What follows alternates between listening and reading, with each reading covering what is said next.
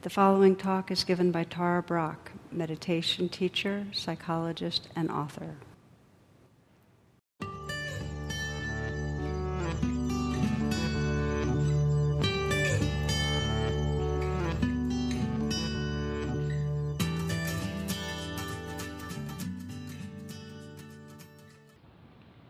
So, good evening. I'd like to begin this particular talk with a poem from Mary Oliver. It's called Little Dog's Rhapsody in the Night. He puts his cheek against mine and makes small, expressive sounds. And when I'm awake or awake enough, he turns upside down, 4 paws in the air, and his eyes dark and fervent. "Tell me you love me," he says. "Tell me again." Could there be a sweeter arrangement? Over and over, he gets to ask, I get to tell. So what a beautiful tribute to uncomplicated loving, right? So this is the second of a 2-part series on unconditional love, on evolving our hearts. And in the last class, we talked about loving the life that's right here. You might remember Sri Nisargadatta, that wonderful Indian master's plea. He says, all I plea with you is this: make love of yourself perfect. And it's really an invitation to commit ourselves to including our own being in our hearts, to really cherishing the life that's right here, with this understanding that it's only if we really open our hearts to the being, to the life, to the body, to the aliveness right here, that we're actually open to our world. So tonight we extend it. It's these widening circles of belonging. And because it's part of Earth Care Week, we'll really link this into this deep recognition that if we are to act on behalf of our earth, we have to feel our love and our belonging to the earth, that we are the earth. That there will not be the energy to help heal and save our world if it's not out of loving. So how to wake up that loving, so it's really inclusive, very embracing. And this class will have a number of reflections, be more experiential. And the ground of waking up loving is that it matters to us. There has to be some purposefulness, some intention towards it, because it's so easy to get closed down and to not bring our attention to what really matters. So we'll begin our first reflection really with aspiration. Does this matter to me? And if it matters, what's in the way? Okay? So I'd like to start right in with a reflection and invite you to kind of close your eyes.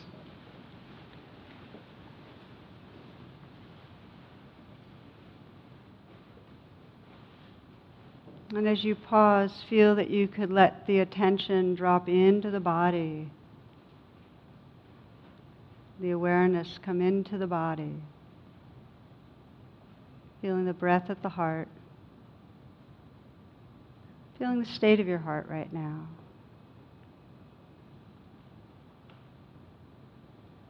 Perhaps as a way of considering your aspiration, you might bring to mind somebody that you care about and wish that you felt closer to. Wish there was more of an alive experience of loving.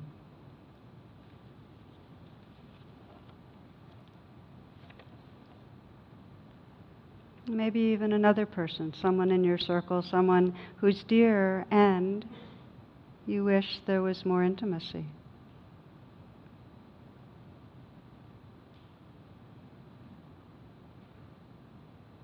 You might take a moment to, in a sense, move forward in time, that inquiry of being at the end of your life, looking back and sensing what really would most matter about the life you're living right now. If you're at the end of your life looking back, what would be important? What would be important in these relationships, in all relationships? What matters?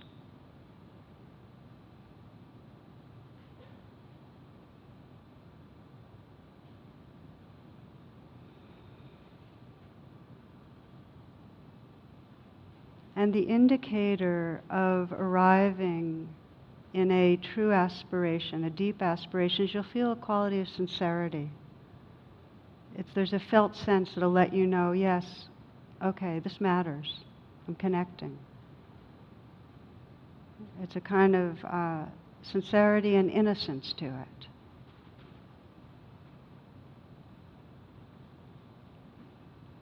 You might bring your intention towards love back in time, right here and now, to one of the people you were reflecting on.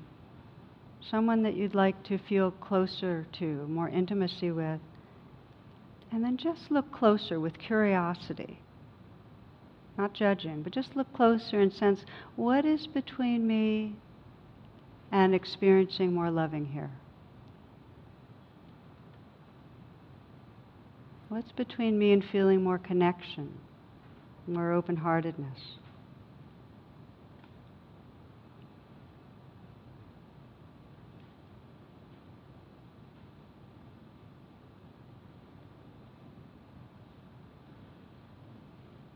You might ask that same question in another relationship that's important. What's between me and really connecting with others? Just notice what comes up.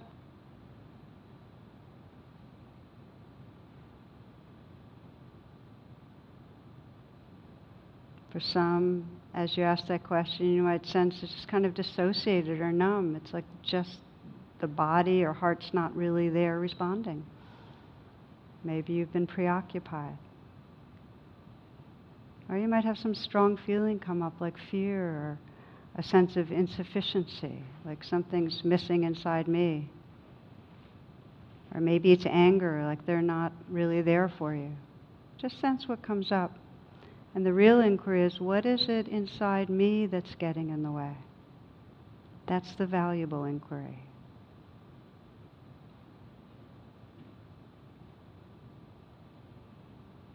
What are the beliefs, the feelings, the reactions?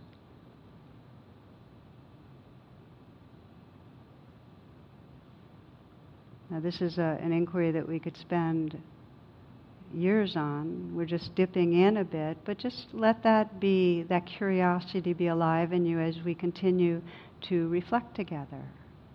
If you'd like, you can take a few full breaths and open up your eyes.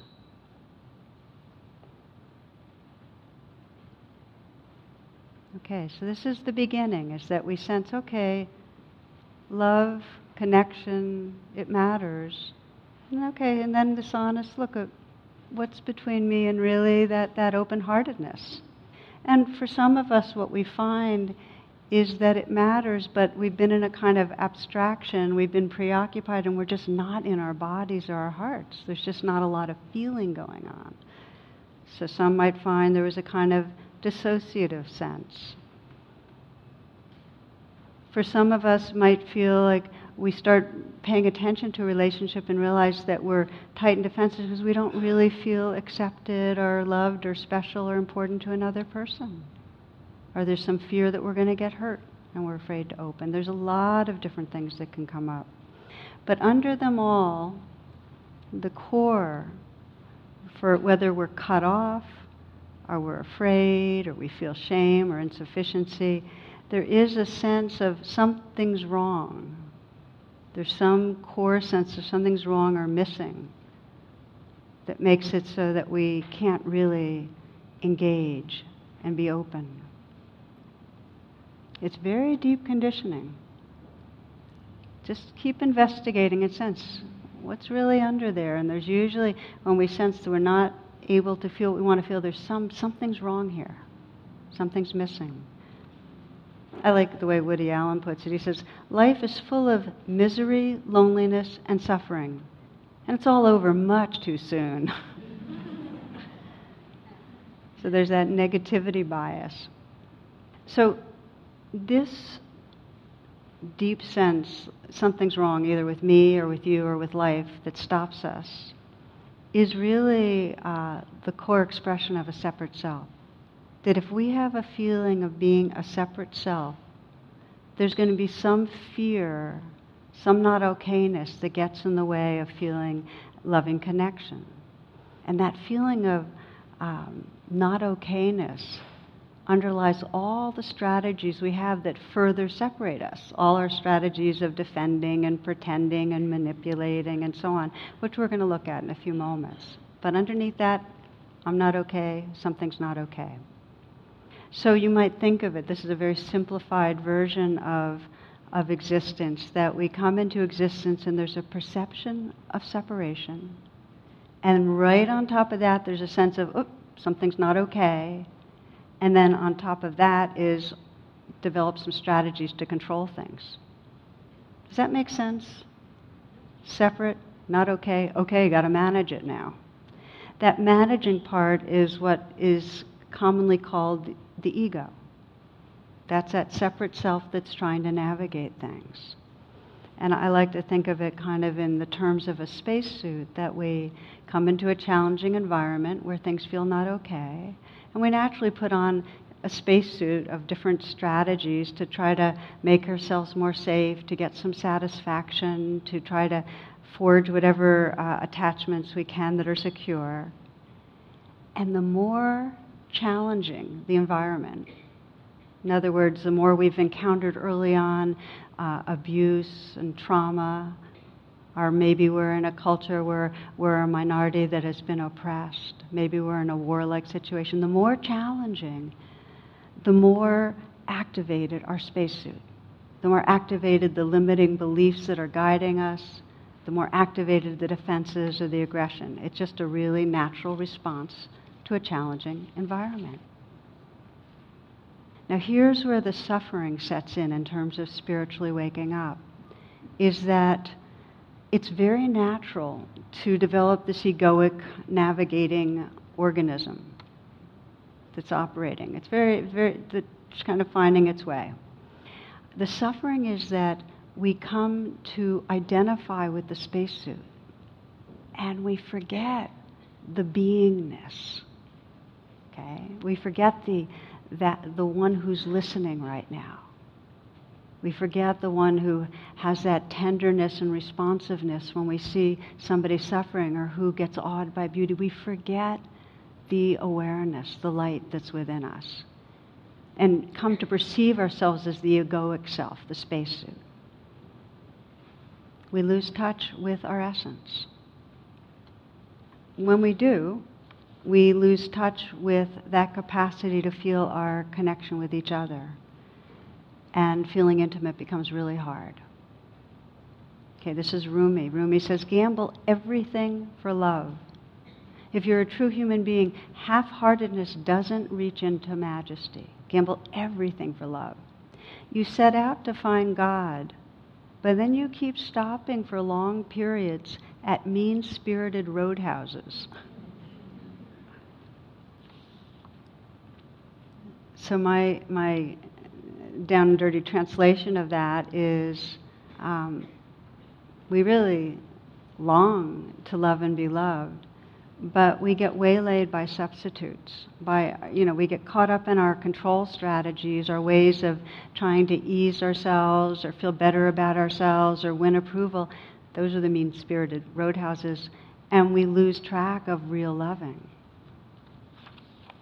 So it becomes really key on the spiritual path, on evolving unconditional loving, to catch on to those roadhouses, to be aware of our control strategies that we get identified with.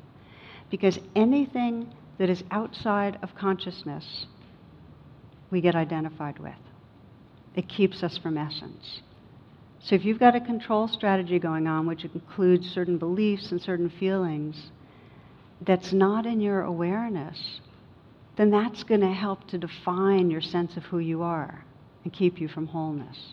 So I'm just going to name some of them and just try them on and see what seems to fit for you, and then we'll do another reflection on this. Okay, so one of the control strategies is that we try to control others. We try to manipulate in the way we present ourselves to get them to think of us in a certain way. And watch yourself with other people. How much is your behavior and your way of being so that you'll have other people perceive you in a certain light? So they'll be impressed with you, or they'll like you, or they'll think you're intelligent, or they'll sense you as an important person or a fun person. And just to know that in the moments that we're trying to control to get a certain response or make an impression, in those moments we're not available to commune. We're not available for intimacy. Okay, that's one. Another control strategy is we control to get something we want from another person. We want their help, their advice, their time, their attention, their money, whatever it is. And knowing that if we have any agenda, if we're looking at the person and wanting such and such, we're not seeing the whole being, and we're not available for communing. The more we're very particular about what we want, the less we see. One Indian teacher says that your problem is not that you have strong wants, it's that they're not big enough. You don't want enough. If you want all of life, and you're not like fixated on one thing, then you'll be happy, you know. So here's, some of you might remember, this is a singles ad. Single black female seeks male companionship, ethnicity unimportant. I'm a very good-looking girl who loves to play. I love long walks in the woods, riding in your pickup truck, hunting, camping, fishing trips, cozy winter nights lying by the fire. Candlelight dinners will have me eating out of your hand. Rub me the right way and watch me respond. I'll be at the front door when you get home from work, wearing only what nature gives me. Kiss me and I'm yours. Call, gives a number, and ask for Daisy. Over 15,000 men found themselves talking to the Atlanta Humane Society about an 8-week-old black lab retriever.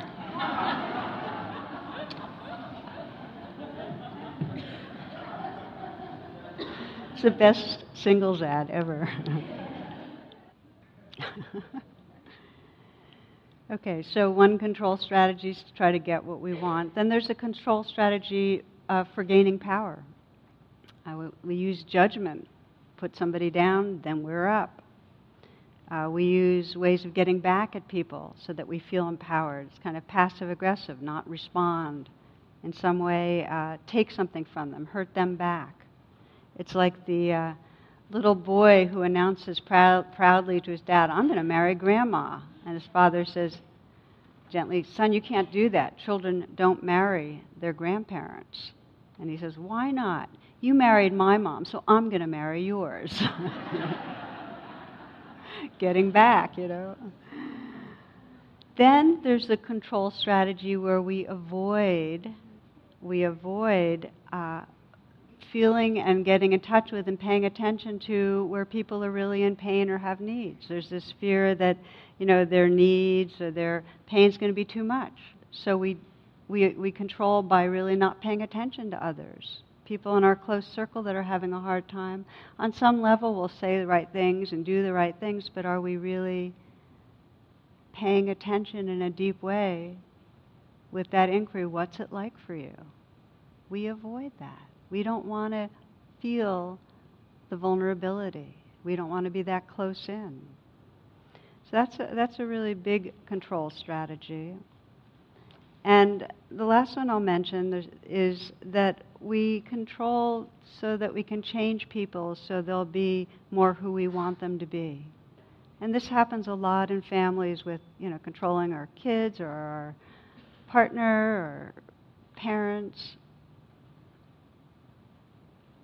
Unless we're really, really open to life just as it is, the people around us are part of what we try to make different to get it right. I remember a story that really touched me. Ram Dass told that through his life, he and his father were kind of at loggerheads. And towards the very end of his father's life, he and his father both started to accept each other for being just as they were. And they became close friends. Just imagine the people close to you and sense, what would it be like if I really accepted this person just as they are? No effort to have them be different. So in the moment we want somebody different again. That's control. We're not really loving, and we're not available to love fully right then and there. Really, as Thomas Merton said, the beginning of love is the will to let those we love be perfectly themselves. Okay, now the point here is not to eliminate our egoic activity. It's to be aware of it. Just be aware of it. With forgiveness, with kindness, with humor, so it doesn't end up taking over your sense of your identity. Be aware. Okay, we'll reflect together on this one now, okay?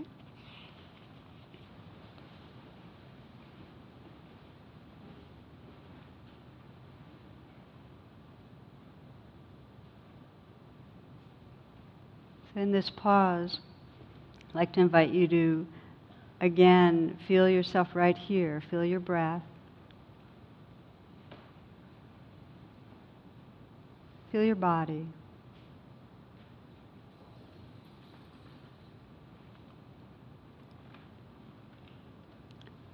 I'd like to invite you to recall feelings you had when someone praises you, sometime in maybe the recent past, where in some way you got some approval, somebody applauded you, complimented.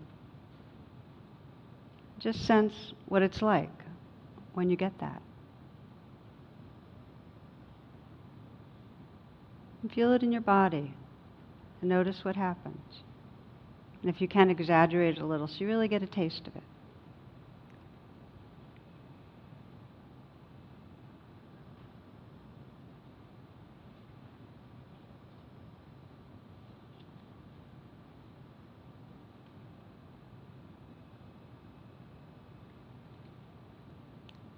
And just to contrast that to what happens inside you when you're appreciating and looking at something beautiful outside.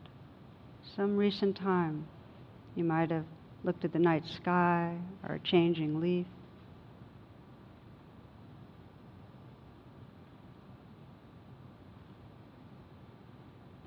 When you appreciated the sense of the wind or the warmth, the air. A time when you looked at a person, a child, with their eyes glowing, a person looking happy, and where you were just appreciating that.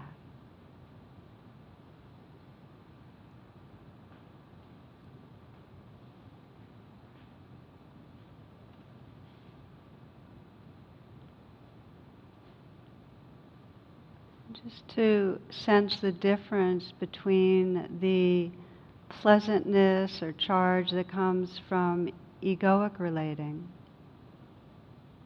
Not to make it wrong, but just notice the difference, and what you might consider as essence relating.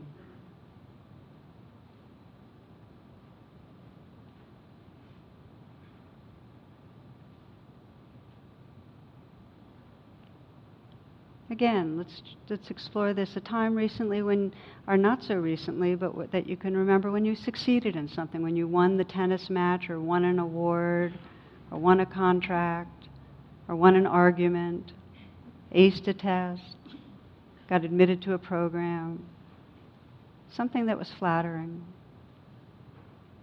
And in some way, you won. You made it. And the feelings that come with that. We wouldn't go for that stuff if it didn't feel good in some way. What's it like?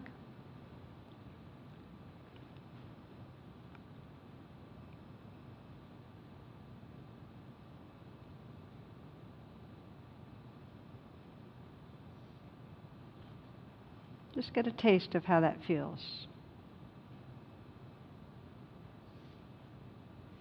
And contrast it to moments when you were enjoying the job you're doing, whatever the work is,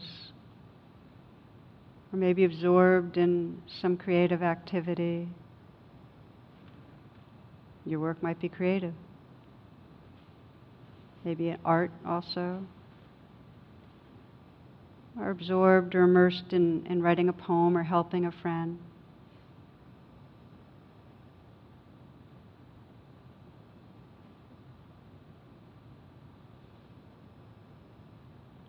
Again, just to sense the difference between egoic relating and essence. It's okay, we're going back and forth a bit. You might remember a time when you had an experience of power, when you were the boss or the expert, or people were looking up to you for something, you were popular or on top in some way. Could be in family, at work, any situation. You were the one who knew.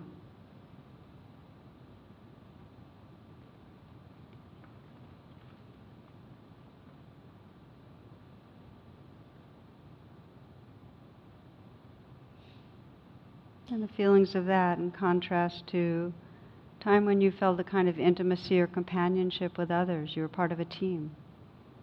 In some way doing something, working, serving, together, maybe enjoying some fun or laughter. Camaraderie.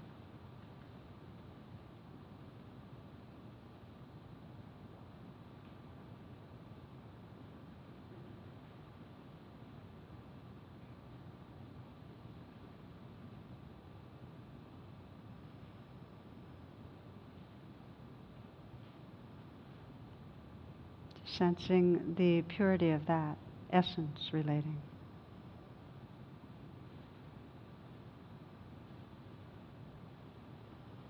And to deepen that sense of essence relating, the final part of the reflection is to just bring to mind for yourself where there's some uncomplicated love, where there's a human or a pet, where you just feel in a very simple way that open, loving flow.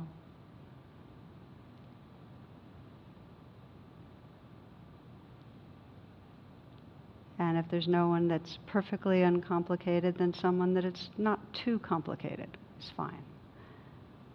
But bringing someone to mind and sensing what it's like to love when there's no agenda. When you're not wanting something from that person, and you're not fearful of something from that person or defending, when there's no judgment, no control. So this is an invitation to sense into, or if you need to imagine this kind of loving, essence loving, where the other, fully allowing the other to be just as he or she is. No agenda, no wants, no defenses.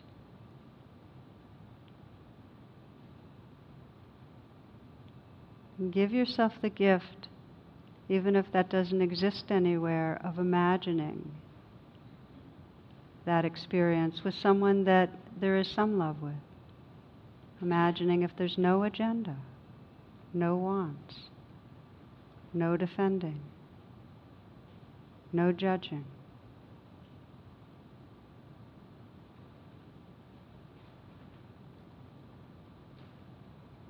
What's that love like?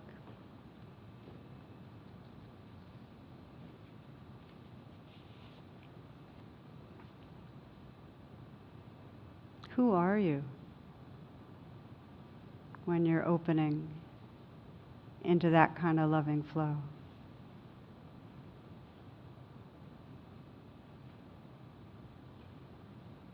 And just let yourself feel that as a felt sense, letting it be as edgeless as possible. And as you're ready, to take a few breaths and continue to feel that sense of what's possible, our deepest potential, opening your eyes. We'll go into the last part of this, which is really the inquiry of what helps evolve us from the habit of egoic loving into this more essence kind of relating. What helps us? Okay, I know you're thinking video games, or but the answer is meditation, but we're going to talk about particularly how does meditation help us? How does it evolve us? I'd like to say that meditation awakens this capacity for attunement. Mindfulness helps us attune. And the most profound and deepest need we have as infants is to have someone attune to us. And meditation helps us attune to our own being. In a way, it's a kind of spiritual reparenting. But the given is we're hardwired for bonding. I know a lot of you probably saw the March of the Penguins, and I was reflecting on that because I was remembering how the parents, this was mostly the fathers, would keep the eggs warm for months and months and months. And then the chicks would hatch in these flocks of thousands and thousands of penguins. And you kind of remember the cacophony, the deafening din of the penguins. And what was amazing is that the parents and the chicks could find each other. They could recognize each other's voices or sounds in the midst of all of that. There's a very deep hardwiring for connection. And what brings it, what evolves it, what allows it to flower into unconditional love, to essence love, is this capacity for attunement. Every one of us has the capacity to cultivate that attunement and then really live in a very unconditional loving way. That's our capacity.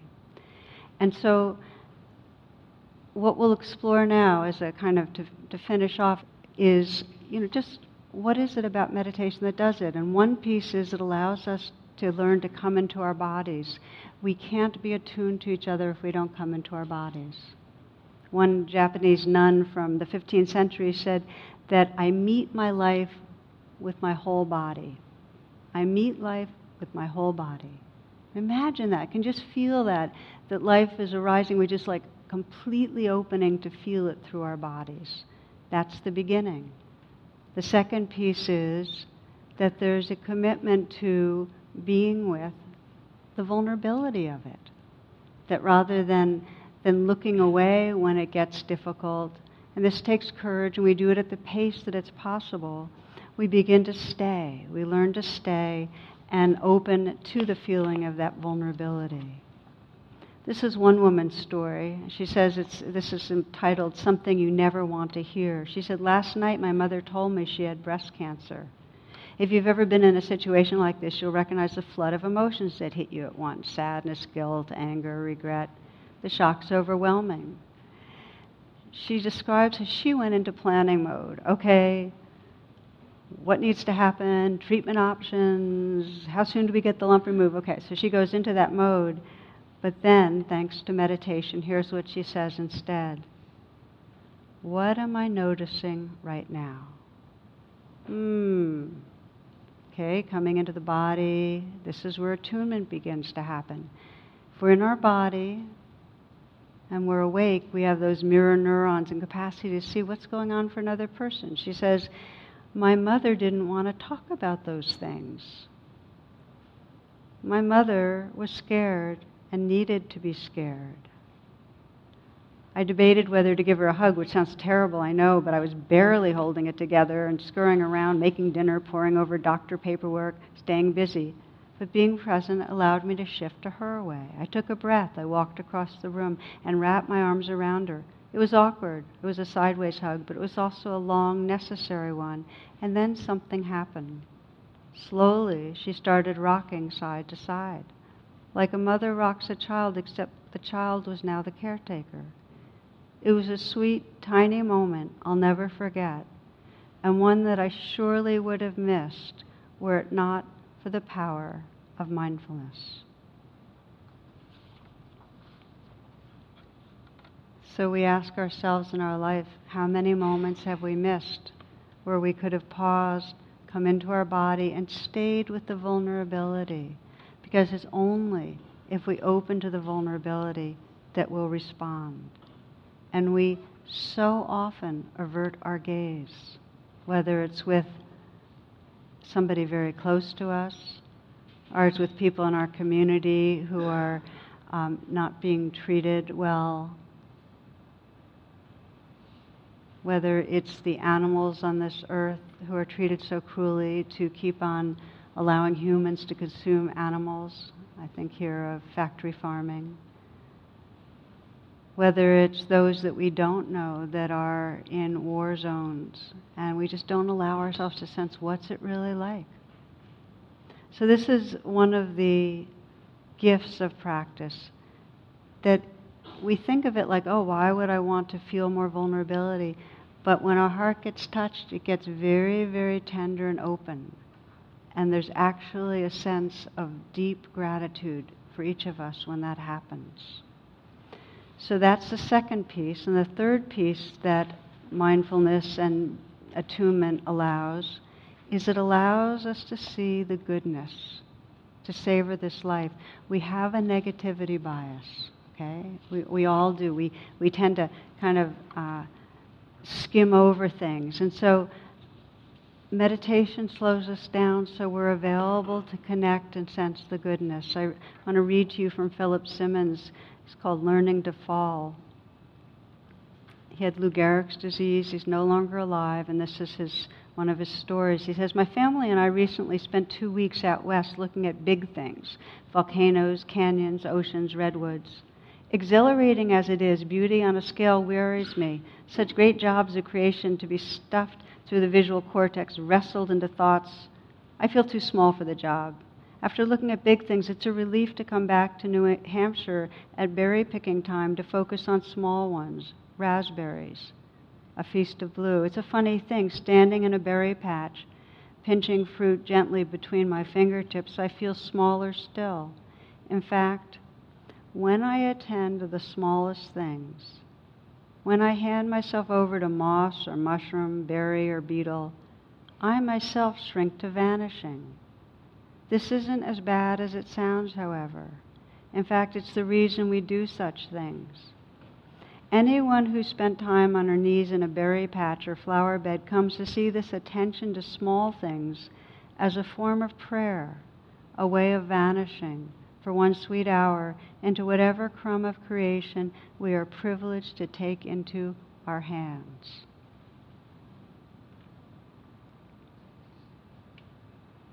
So, as a way to close and say that this practice of ours of paying attention, of pausing, of coming into our bodies, of attuning, gives us the capacity to see where the pain is,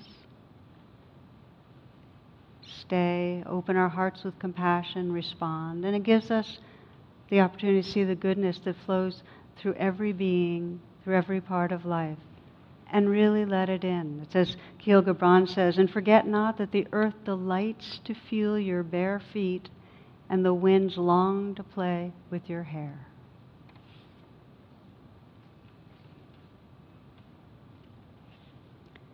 So I invite you to listen to this last little reading from Gary Lawless that gives us a sense of what really is needed as we open to Earth Care Week. So if you just close your eyes and listen for a moment.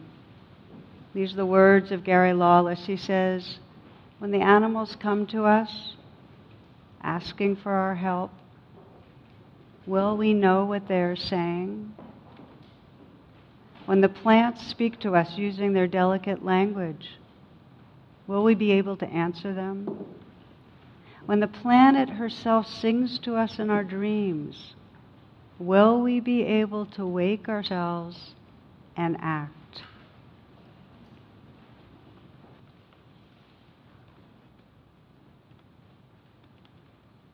I'd like to invite you just to close your eyes for a few moments, just for a few moments.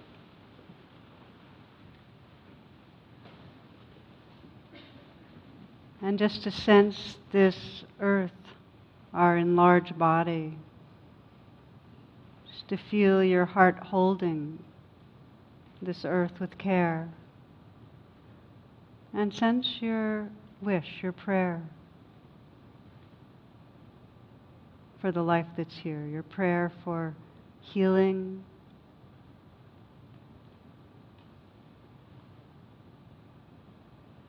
your prayer for the well-being of all creatures. And in the most basic way, sense your love for the aliveness of this earth, our enlarged body and our home.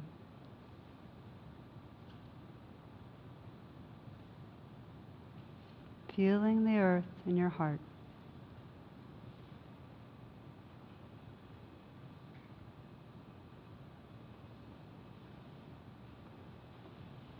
Again, for the last time, just to take a moment to let your eyes close and to feel the heart space that is here.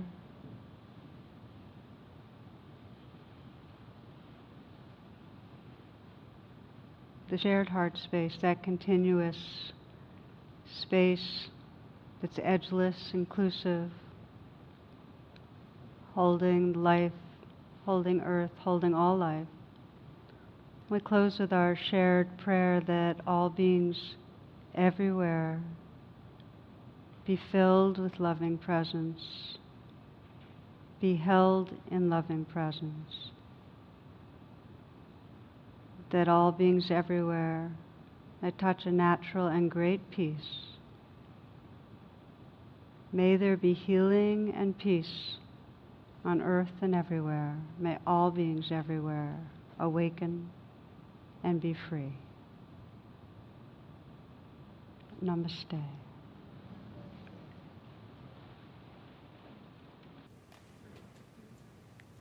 The teaching you have received has been freely offered. If you'd like to make a donation, learn more about my schedule or programs offered by the Insight Meditation Community of Washington, please visit tarabrock.com and imcw.org.